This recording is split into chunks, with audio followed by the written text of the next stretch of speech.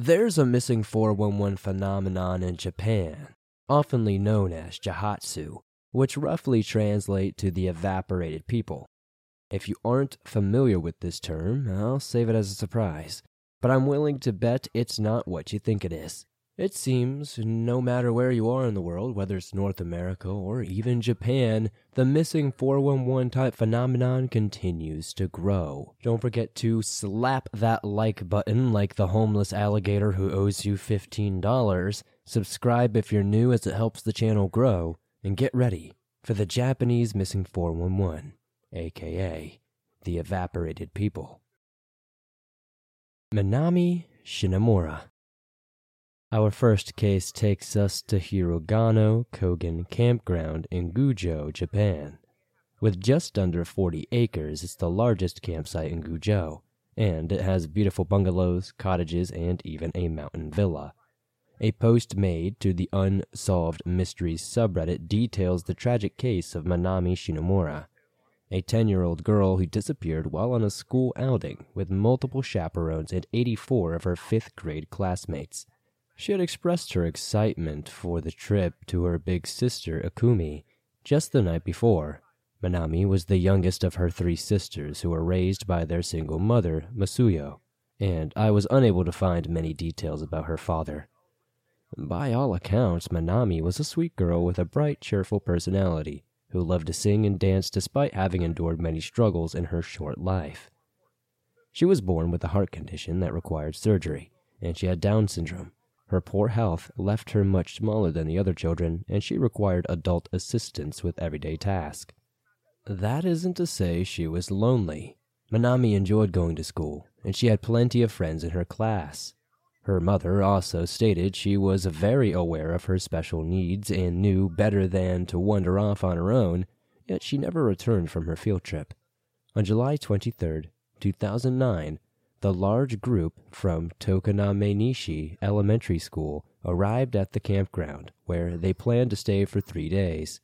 While there, the campsite was closed to the public, giving the children free rein to experience nature to its fullest during their outdoor classes. The first night went off without a hitch, but day 2 is when things took a tragic turn. Sometime between 7:30 and 8 on the morning of July 24th, the school principal witnessed Minami and 4 friends passing by on their way to preview some test or demonstration scheduled for later that evening. Different sources translate exactly what this activity was, but the principal noted that Minami was lagging behind the group. And though he found the sight concerning, he chose not to follow. It was only a short time later when her friends returned without her, claiming she had vanished. The path they were on formed a loop. All you had to do was just simply follow it, and you would return to the starting point. But if she went off trail, danger lurked in practically every direction. There was a paved road nearby, the eastern slope had cliffs that even adults couldn't climb, and there was a stream to the west. It said the water was shallow at that time of year, but, as we all know, water doesn't have to be that deep for someone to drown. When teachers failed to locate Minami, the police were called and hundreds of volunteers came to assist in the search efforts. They were told to look for a little girl wearing a red name tag, light pink trousers, light blue athletic shoes, and a long-sleeved t-shirt with blue sleeves and a rabbit pictured on a white background. Her hair was in pigtails, and she was estimated to be about 3'9". Unfortunately, though, no trace of the little girl was ever found. There were no footprints, and none of her belongings have ever turned up. The lack of blood and fur quickly ruled out any sort of animal attack, and investigators were stumped as to how a small girl could go so far in such a little amount of time. When the official search efforts were officially called off, Minami's mother continued looking for her on her own for multiple months after. It's rumored a pair of shoes similar to her daughter's were found, but police determined they were not an exact match. The most popular theory behind the young girl's disappearance is that she simply fell behind the other classmates and wandered off into the wilderness. She wouldn't have been able to fend for herself in such a harsh environment, even if she avoided contact with wild animals altogether. The likelihood of finding safe food and water were practically non-existent.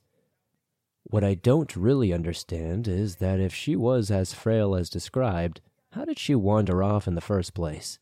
Had she tried to venture off, or if the other children had dared her to do something dangerous, wouldn't she need to stop often to rest? Yet, somehow she eluded hundreds of searchers. Is it possible someone snuck into the campground despite being closed to the public? Everyone knew that only students and teachers were allowed. If someone else were there, they would have needed to escape detention completely. Or, well, I sure would love to know more about that principal, Hiroki Sawada. What if he did follow little Minami when he saw her trailing behind her friends? There are simply too many questions and not enough answers, much like our next case. Saya Minami. The second disappearance I want to discuss took place in Matsudo, a city in Chiba Prefecture. Our focus is on 7-year-old first grader named Saya Minami. So, yeah, she coincidentally shares a name with the previous victim, but don't let it confuse you too much. On September 23rd of 2022, so very recently, Saya and her mother planned to visit a park near their home. They usually walk together, but on this particular Friday afternoon, Saya left the house alone, with nothing but her pink scooter at 11:30. According to Japan Times, her mother followed behind her about 5 minutes later, but by then it was already far too late. Saya was nowhere to be found. Her height is estimated to be just over 3.5 feet tall. She has short, black hair, and she was last seen wearing a pale pink t-shirt, blue shorts, and pink sneakers. Japan is known for its low crime rate, especially against children. So the case quickly received national attention as volunteers poured over the streets in search for the missing girl. Security cameras showed her within 900 meters of the park that she intended to meet her mother at before surveillance footage lost sight of her. She was riding her scooter at the time, but later that day, the scooter was discovered in a different park in the neighboring city, Nagarayama. I felt this to be a strong indication of foul play, which was only fueled further the next morning when her socks and shoes were found on the banks of the Edo River over 300 yards away from that park. Crimes against children are simply that uncommon in their society. What does it say about our own that a predator is our first and only assumption?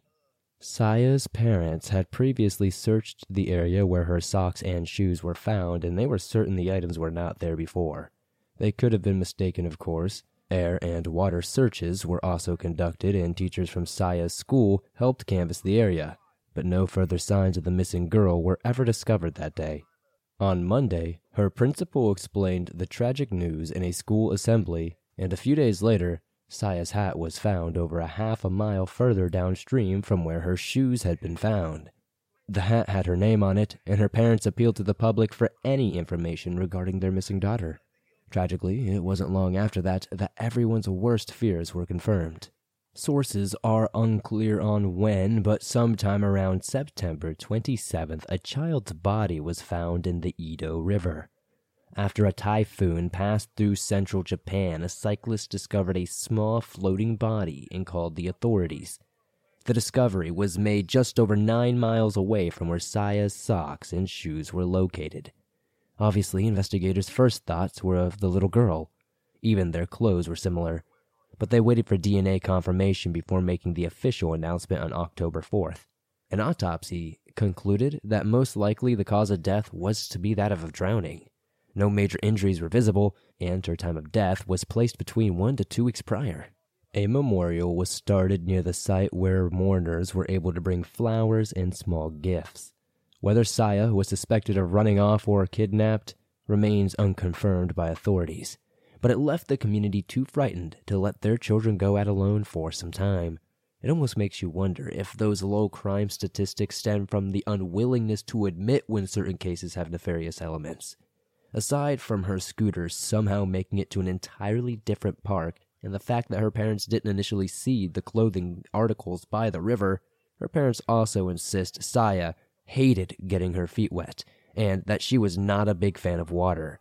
She wouldn't have left her socks and shoes placed off to the side so neatly. Oh, and in case if you are wondering how Saya's mother could have let her walk to the park alone in the first place, again, it's really not that uncommon in Japan. Children even go shopping alone when the stores are close enough. Which, I mean, it's Japan, the stores are usually close enough. Matsudo City even boasts itself as one of the top places nationwide to raise a child. so this tragedy was particularly shocking for the residents. Mount Myson. For our final case, we are going to switch things up a bit and leave off on a happy ending. This one takes us to Mount Myson in Tenkawa, a village in the Nara prefecture at over 1,600 feet above sea level.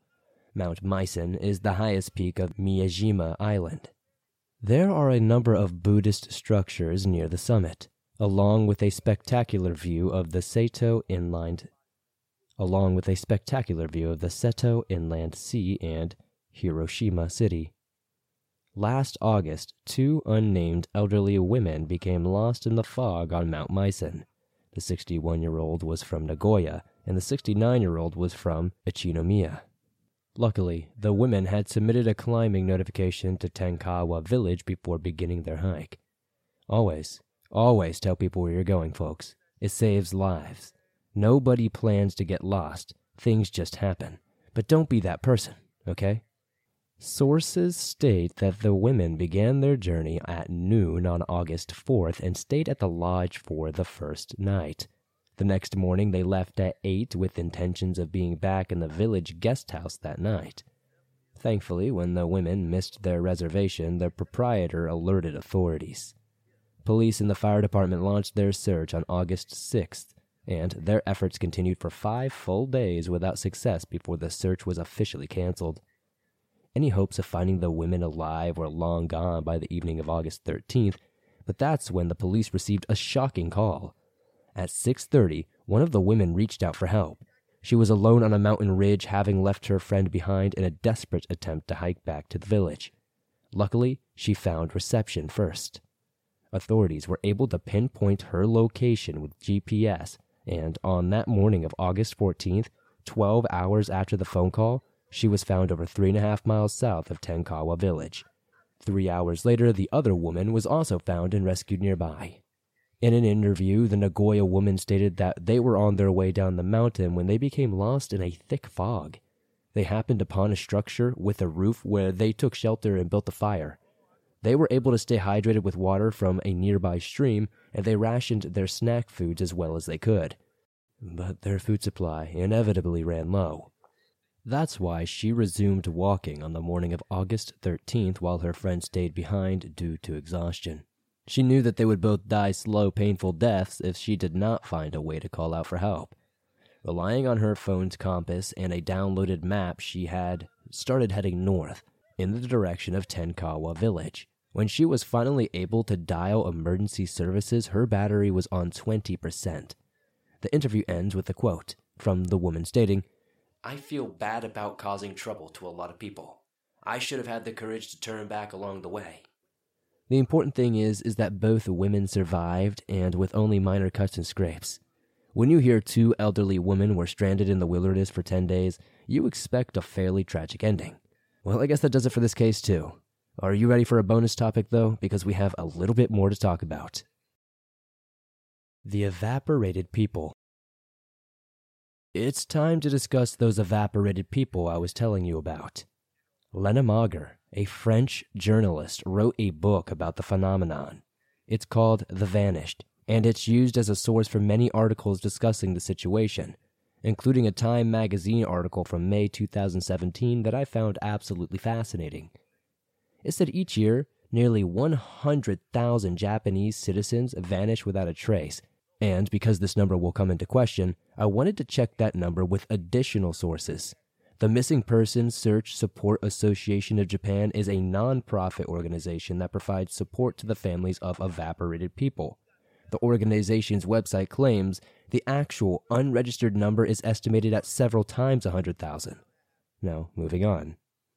American and Japanese culture are vastly different from one another in so many obvious ways that it's easy to overlook some of the, let's say, hidden consequences of those differences.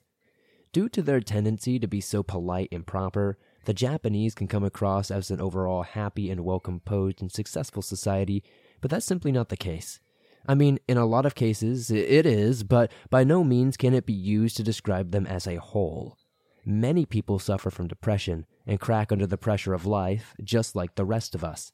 They too are susceptible to things like addiction, mental illness, and debt. The major difference is how their society perceives what many would consider to be quote-unquote failure, whereas we may label similar situations as just going through a rough patch. They may very well see it as something more akin to the end of one's life. The pressure to maintain a strict facade can carry a crushing weight that all of us probably can relate to in one way or another. Takahiko Kariya is a professor at the Sociology of Japanese Society at Oxford University's Nissan Institute. He explained that even though people do go missing in every country, there are factors that make the evaporated people phenomenon more likely to occur in Japan. In the last couple of decades, schools have begun to nurture creativity and individual expression, while the social structuring of the workplace has remained relatively unchanged. Basically, this means graduates are in for a rude awakening when they enter the real world and are expected to conform to a corporate ideal. Apparently, it's fairly standard for most employees to work 80 hours a week, and their vacation time has been on a steady decline. Now, you might think, so what? Quit and find a better job. But they can't even do that, really. It is considered shameful to quit one's company. Sometimes, it's literally easier to fake your own death and start over anew than it is to face a feeling of such shame and humiliation. Those who are successful are often called the nameless. Of course, part of the reason they are said to be successful is that they have formed their own subculture. Lena Mager is quoted as saying, "It's something you can't really talk about, but people can disappear because there's another society underneath Japan's society." The article goes on to tell of a story of a man called Nori Hiro. He was fired from his engineering job, but too ashamed to tell his family.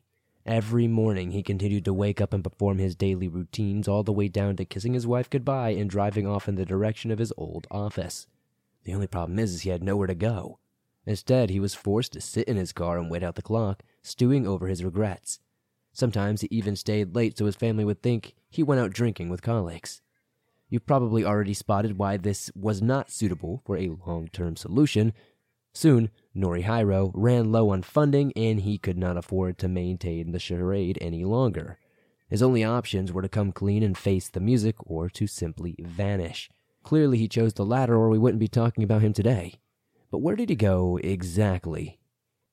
Now, it is said there is a place so secretive and shameful that it's been scrubbed from Tokyo's maps, and that place is called Sanya. Mager states that taxi drivers avoid the neighborhood entirely because it's known that only the nameless go there. That being said, it's only fair to report both sides of the story. There are plenty of locals of this area, and they find Mager's research to be unbelievable. Journalists have called it Tokyo's coolest ghetto. While it was indeed removed from the maps in 1966, the official reason has nothing to do with shame. Its boundaries were merely incorporated into the surrounding districts, which is a fairly common practice all over the world.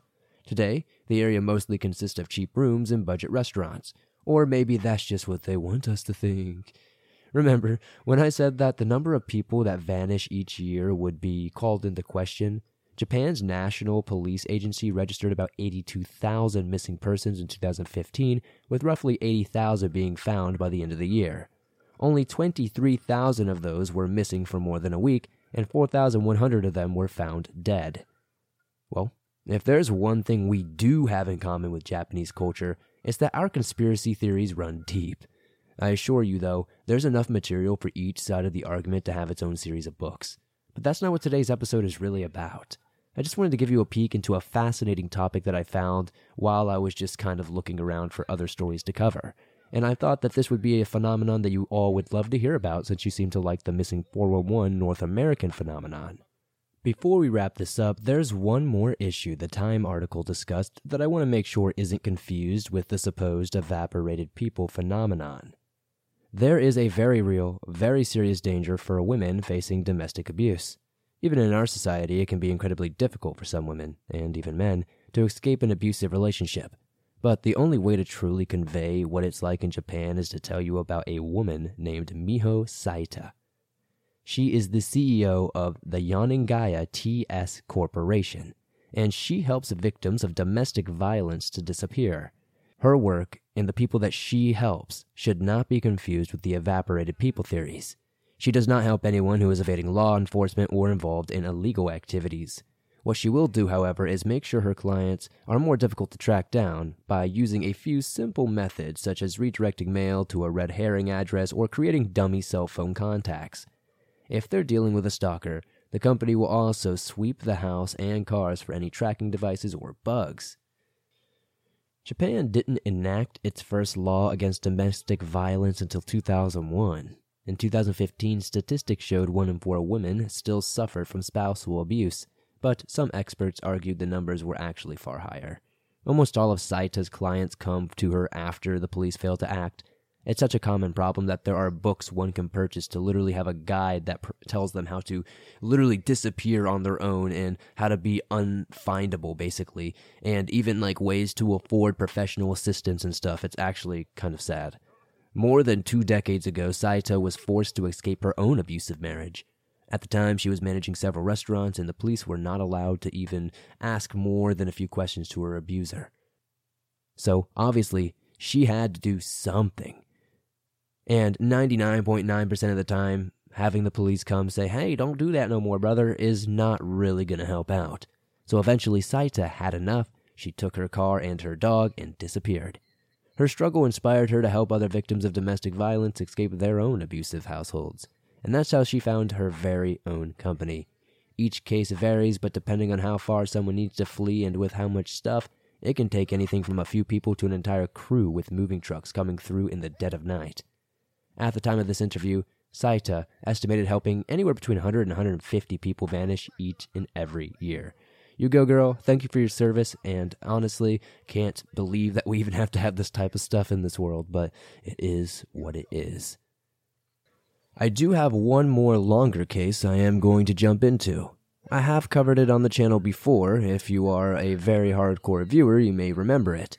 But many people are not familiar with it and didn't see that episode. So I'm going to add it on here so you guys can learn a bit more about Japan's missing 411 phenomenon.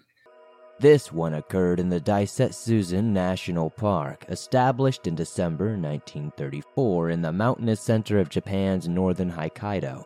It's the largest national park in Japan. Its name translates to the Great Snowy Mountains. Before we dive into our actual topic, I want to share an exciting piece of information I discovered in my research. According to a local article, the people of Hokkaido have long revered the Daisetsuzen Mountains as a sacred place. In their native language, it's called Natap Kamoi Sur, which means the mountains towering over the great wetlands. But due to its diverse wildlife and breathtaking views, it is also known by the more affectionate name of God's Playground. A stretch of the park extends across the outer limit of a town called Biei, which is well known for its famous rolling hills. These were created many millions of years ago when the mountains violently erupted, leaving behind volcanic deposits that cooled to form their current scenery. Some of these peaks are still active volcanoes today, such as the one we'll discuss in this episode, Mount Asahidaki, which stands just over 7,500 feet tall, making it the tallest of all 16 peaks. It's located at the park's northern end and features a beautiful hiking trail that is arguably one of the most popular tourist attractions in Daisetsuzen. People travel from all over the world to make this trek, and it's easy to see why. Along the way, landmarks are used as guides. When hikers pass one, it offers reassurance that they are heading in the right direction. The most important of these landmarks is a large boulder named Safe Rock. Its name comes from its resemblance to a safe or a vault, but this landmark has a deadly twin. In the same area sits a second, nearly identical boulder dubbed as False Safe Rock. If someone mistakes it for the real landmark, they will find themselves on a seemingly correct path until realizing they're moving downhill into a swampy valley overgrown with tall, thick bamboo. Once inside, everything is so dense that it becomes difficult to see, and not everyone finds their way back out. The story we're covering today involves multiple lost hikers and a mysterious SOS signal. Everyone knows about SOS signals, right? Just in case you do not, it's a universal code for help. No matter where you are in the world, you can communicate that you're in distress with 3 simple letters. It may sound pretty straightforward, and usually it is, but I promise this time is a bit different. Just settle in and get ready for a lot of twists and turns. To fully appreciate the mystery of the SOS incident, we'll need to begin our story in 1989. Two hikers went missing on Mount Asahidake. Assuming they followed the wrong trail from False Safe Rock, a police helicopter led the search for the missing men on July 24th. There was no trace of the hikers until just before nightfall when rescuers suddenly spotted a strange SOS sign. Astonishingly, it was made from 19 birch trees that were cut and stacked together, each just over 16 feet long and just under 10 feet wide. They were also placed in a clearing far from the nearest birch trees. Can you imagine what it would take to put something like this together? Seriously, just think about it for just a rational second. It's a relatively important part of the case that will ultimately play a significant role in determining which side you choose. According to online sources and Wikipedia, the searchers quickly turned back to land, and while there was still no sign of the missing hikers. At first, though hungry and dehydrated, they had no severe injuries and were none the worse for wear, especially considering their circumstances. They were given food and water on the way to the hospital where they could fully recover. When officers later praised them for making such a clever SOS sign, without which they indeed would not have been found, the hikers had no clue what they were actually talking about. This was completely unexpected. If they had not made the sign, then that begs the obvious question, who the heck did? I want to note here that some accounts vary as to whether or not this conversation happened in the helicopter or while the two men recovered in the hospital. The details are a little bit lost in translation, so I do apologize. Regardless, it was quickly confirmed that the rescued hikers had not, in fact, made the SOS sign. They weren't even aware that it had existed. Then came the chilling realization that if these two hikers had not made the sign, someone else clearly had. Someone who was still down there, potentially needing help. Before we move on to the next search, can we take a moment to appreciate what an insane stroke of luck this was for our two missing hikers who did make it out alive, though? Without even knowing the sign was there, they just happened to be close enough to reach the investigating rescuers. And, had anything gone differently that day, it's possible the sign wouldn't have been discovered at all. Don't forget, they only found it just before nightfall. Given the late hour, the search party could not return until the following morning, but it was back in full force at daybreak. Kenji Iwamura. The SOS sign was located 2.5 miles away from the peak of Asahidake, and an extensive search of the area was conducted. It wasn't long before a gruesome discovery was made as the authorities began collecting bones scattered around the sign. They were old, broken, and bore traces of animal bites, some of which may have occurred while the victim was even still living. Then, in a separate area, but still within a few hundred feet of the sign, police discovered a hole just large enough to fit a single person inside. It contained an unusual assortment of items, such as amulets, a human skull, a tripod, 2 cameras, a notebook, and a pair of men's basketball shoes. But the most important discoveries were concealed within a backpack. They were a tape recorder with 4 cassettes and a driver's license belonging to Kenji, a 25-year-old office worker from Aichi Prefecture, and had been missing since July 10, 1984. Kenji had set out on his own hike up Mount Asahidake, but when he failed to appear for work a week later, his parents reported him as missing. Unfortunately, no trace of Kenji was ever found until this discovery, 5 years later. At first, the cassette tapes seemed to feature nothing more than theme songs of the time's popular anime. But once listening, the authorities made another unbelievable discovery.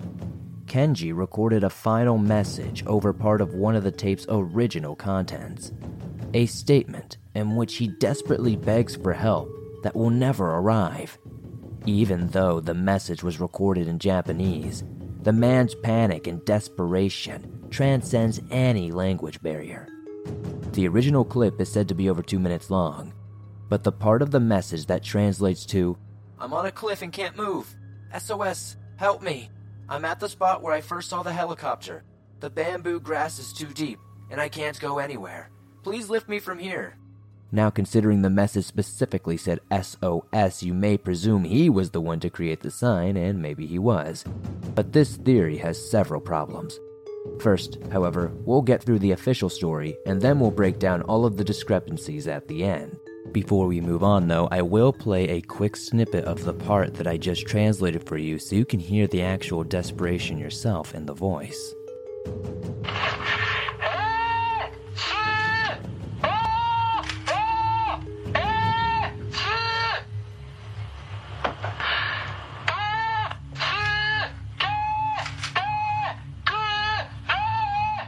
As for the human remains, the skulls seemed to fit with the bones found earlier in the day, and everything was transferred to Asahikawa Medical University for examination. Honestly, this was just protocol at that point. The apparent conclusion is that the remains belonged to Kenji, and again, maybe they do, but initially medical reports determined it would be a woman between the age of 20 to 40 years old with type O blood. These findings would only be corrected when this incident began to attract the wrong kind of attention. In the days it took to reach this conclusion, the world fell in love with the story. Everyone followed it closely, hanging on to every detail. The sheer ingenuity behind the sign was impressive enough. I mean, experts estimated it would take at least 2 days and considerably more effort than a weak, possibly starving man would have. But that's one of the things we'll come back to. Authorities were able to confirm Kenji owned specific items in the backpack, such as the anime cassette tapes, and that he wore the same size shoes as the ones found in the hole. It's understandable how one would conclude that these remains belonged to Kenji, but when those results came back, and suddenly it was much more difficult to accept that this was a neatly closed case. Investigators wanted to believe there were 2 men and a woman involved, but there was no record of a missing female, and Kenji was known to be alone when he ventured up the mountain. Plus, if he had met someone along the way, doesn't it seem likely he would have indicated others were also in need of rescue when he was recording the request to be airlifted off the cliff? Many were beginning to feel that Kenji's mention of the SOS was more likely to be a coincidence. We'll probably never know for sure, but these questions led to a great confusion in the investigation and the media coverage. The more Japanese officials insisted the case was solved, the more backlash they would initially receive. Now we're going to move on to some more conspiracy-filled theories, since all the information we actually have is kind of dried up at this point. To the world's great surprise, on February 28, 1990, the Asahikawa East Police Station announced a complete re-examination of the remains had been performed, and new findings concluded they belonged to a male with type A blood, or in other words, Kenji.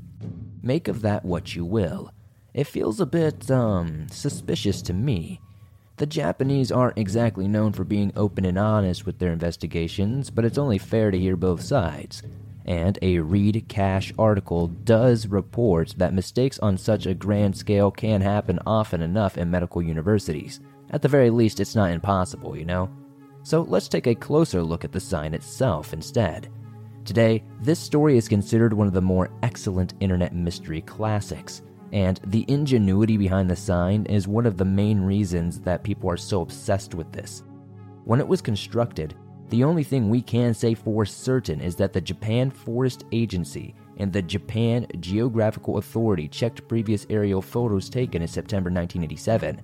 They could confirm the sign was already there. They also studied records from 1982, but these photographs lacked the enormous SOS signal. Experts estimated it was likely at least 2 days and significantly more energy than a weak, possibly starving man would even possess. Each of the 19 logs seemed to have been cut with an axe, yet no axe or any such cutting tool has ever been recovered from the site. Does that mean one doesn't exist? No, of course not. But the area has been thoroughly searched on multiple occasions. Oddly, it would be the only item to remain lost. Plus, don't forget how big the logs themselves were. 16 feet long and 10 feet wide sections of birch tree must weigh several hundred pounds. Maybe closer to 1,000 if you want to be realistic. I find it challenging to believe Kenji would be able to drag such sections of wood into the clearing, especially when the autopsy report specifically described him as very frail. It would have been quite literally impossible for him to do alone. As for why Kenji would specifically mention SOS in the recording, one interesting observation made by anime fans is that Osamu Tezuka's Astro Boy features a famous scene in which fallen trees are arranged into the shape of an SOS, or perhaps, unlike the 2 missing hikers, Kenji had previously seen the enormous sign, and it was simply on his mind. Either way, it's widely accepted that he recorded these messages intending to play them back for rescuers should he be discovered after becoming too debilitated to speak. Now, assumably, batteries would last longer than your own lung capacity. Those who disagree with this theory do believe the tape recorder was switched on by accident while the man was screaming for help. But I disagree. His message was exact, as it's giving somebody a specific instruction. It's not mindless cries for help. Of course, some question whether the man in the recording is Kenji or not as well. When his parents heard the recording, they could not confirm it was their son's voice. Is it because it wasn't their son? Or is it because grieving parents have a hard time accepting the loss of a child? It's also worth noting that the sound quality of the cassette tape isn't exactly what we're used to hearing today. While yes, the cassettes were in pretty good condition and played rather fine, there's only so much a cassette recorder can do for a desperate, panicked man trying to record what he knows may be his last message. Furthermore, according to Kenji, he was trapped atop a cliff, needing to be airlifted out, but yet his bones were discovered out in the open. It's speculated he eventually reached a point where he simply wanted to descend the mountain any way possible, but when he climbed down to this last cliffside, he could not proceed any further or turn back. However, this argument is often met with the fact that Kenji could have easily changed his mind after recording the message. Eventually, he would have accepted the helicopter wasn't returning, and at that point he may have become desperate enough to continue his descent. Though this leaves us with even more questions. Would he have had enough energy to undertake such a task and constructing that sign? Primarily, if the climb down was responsible for his fractured bones, one fracture was found on a leg bone and the other was in his upper body. With all that said, that's still not the end of it. What about Mother Nature herself? We know this sign already existed in September of 1987, but how long can something like that sit out in the open elements without suffering overgrowth? How can it endure the extreme mountain weather conditions of heavy snow and rain yet still be perfectly visible for such an extended period? Investigators only stated that the logs looked too old and were partially submerged in mud. Is it more likely that someone constructed the sign after Kenji's death but before the two missing hikers in 1989? Because there are still plenty who believe Kenji is still responsible despite these contradictions.